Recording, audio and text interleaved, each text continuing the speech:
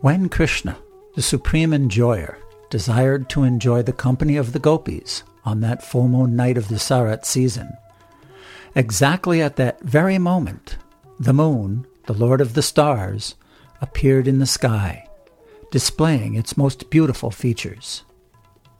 The full moon night of the Sarat season is the most beautiful night of the year. In the Indian city of Agra, in Uttar Pradesh province, there is a great monument called the Taj Mahal, which is a tomb made of first-class marble stone. During the night of the full moon of the Sarat season, many foreigners go to see the beautiful reflections of the moon on the tomb. Thus, this full moon night is celebrated, even today, for its beauty. When the full moon rose in the east, it tinged everything with a reddish color.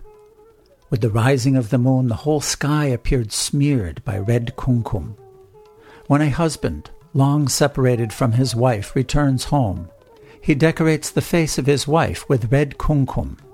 This long-expected moonrise of the Sarat season was thus smearing the eastern sky. The appearance of the moon increased Krishna's desire to dance with the gopis. The forests were filled with fragrant flowers. The atmosphere was cooling and festive. When Lord Krishna began to blow his flute, the gopis all over Vrindavan became enchanted. Their attraction to the vibration of the flute increased 1,000 times due to the rising full moon, the red horizon, and the calm and cool atmosphere, and the blossoming flowers. All these gopis were by nature very much attracted to Krishna's beauty, and when they heard the vibration of his flute, they became apparently lustful to satisfy the senses of Krishna. Immediately upon hearing the vibration of the flute, they all left their respective engagements and proceeded to the spot where Krishna was standing. While they ran very swiftly, all their earrings swung back and forth. They all rushed toward the place known as Vamsivat.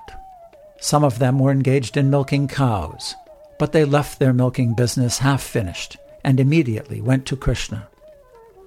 One of them had just collected milk and put the milk in a pan on the stove to boil, but she did not care whether the milk overboiled and spilled. She immediately left to go see Krishna. Some of them were breastfeeding their small babies, and some were engaged in distributing food to the members of their families. But they left all such engagements and immediately rushed toward the spot where Krishna was playing his flute. Some were engaged in serving their husbands, and some were themselves engaged in eating, but, caring neither to serve their husbands nor eat, they immediately left. Some of them wanted to decorate their faces with cosmetic ointments and to dress themselves very nicely before going to Krishna. But unfortunately they could not finish their cosmetic decorations or put on their clothes in the right way because of their anxiety to meet Krishna immediately. Their faces were decorated hurriedly and were haphazardly finished. Some even put the lower part of their clothes on the upper part of their bodies, and the upper part on the lower part. While all these gopis were hurriedly leaving their respective places, their husbands, brothers, and fathers were all struck with wonder to know where they were going. Being young girls, they were protected either by husbands, elder brothers, or fathers, and their guardians forbade them to go to Krishna, but they disregarded them. When a person becomes attracted by Krishna and is in full Krishna consciousness, he does not care for any worldly duties, even though very urgent.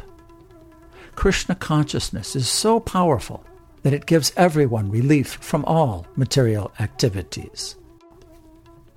Srila Rupa Goswami has written a very nice verse wherein one gopi advises another.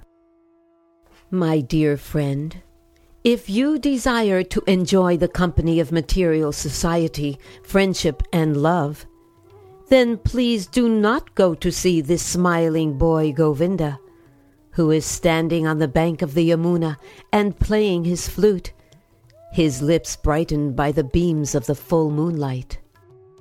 Srila Rupa Goswami thus indirectly instructs us that one who has been captivated by the beautiful smiling face of Krishna has lost all attraction for material enjoyments.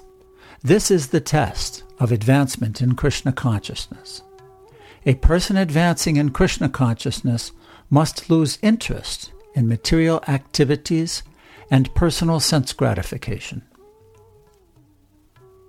Some of the gopis were factually detained from going to see Krishna by their husbands and were locked up by force within their rooms.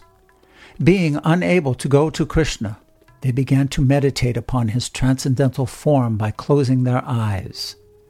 They already had the form of Krishna within their minds. They proved to be the greatest yogis. As stated in the Bhagavad Gita, a person who is constantly thinking of Krishna within his heart, with faith and love, is considered to be the topmost of all yogis. Actually, a yogi concentrates his mind on the form of Lord Vishnu. That is real yoga. Krishna is the original form of all Vishnu tattvas. The gopis who could not go to Krishna personally began to meditate upon him as perfect yogis.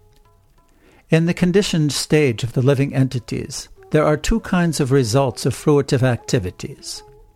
The conditioned living entity who is constantly engaged in sinful activities has suffering as his result, and he who is engaged in pious activities has material enjoyment as a result. In either case, material suffering or material enjoyment, the enjoyer or sufferer is conditioned by material nature. The gopi associates of Krishna, who assembled in the place where Krishna was appearing, were from different groups.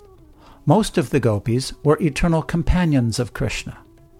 As stated in the Brahma Samhita, Ananda Chinmaya Rasa Pratibhavitabi. In the spiritual world, the associates of Krishna, especially the gopis, are manifestations of the pleasure potency of Lord Krishna. They are expansions of Srimati Radharani.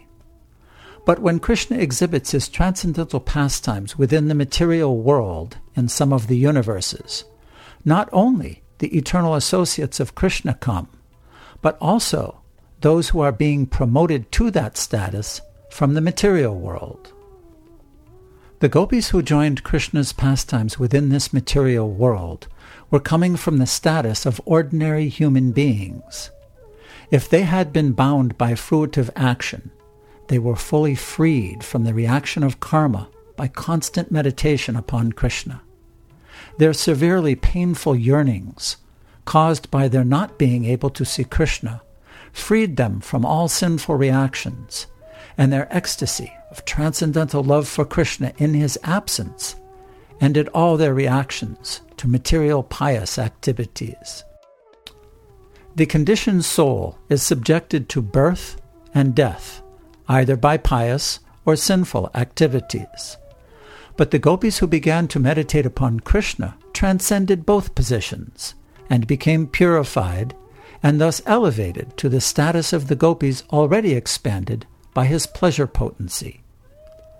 All the gopis who concentrated their minds upon Krishna in the spirit of a paramour lover became fully purified of all fruitive reactions of material nature, and some of them immediately gave up their material bodies developed under the three modes of material nature.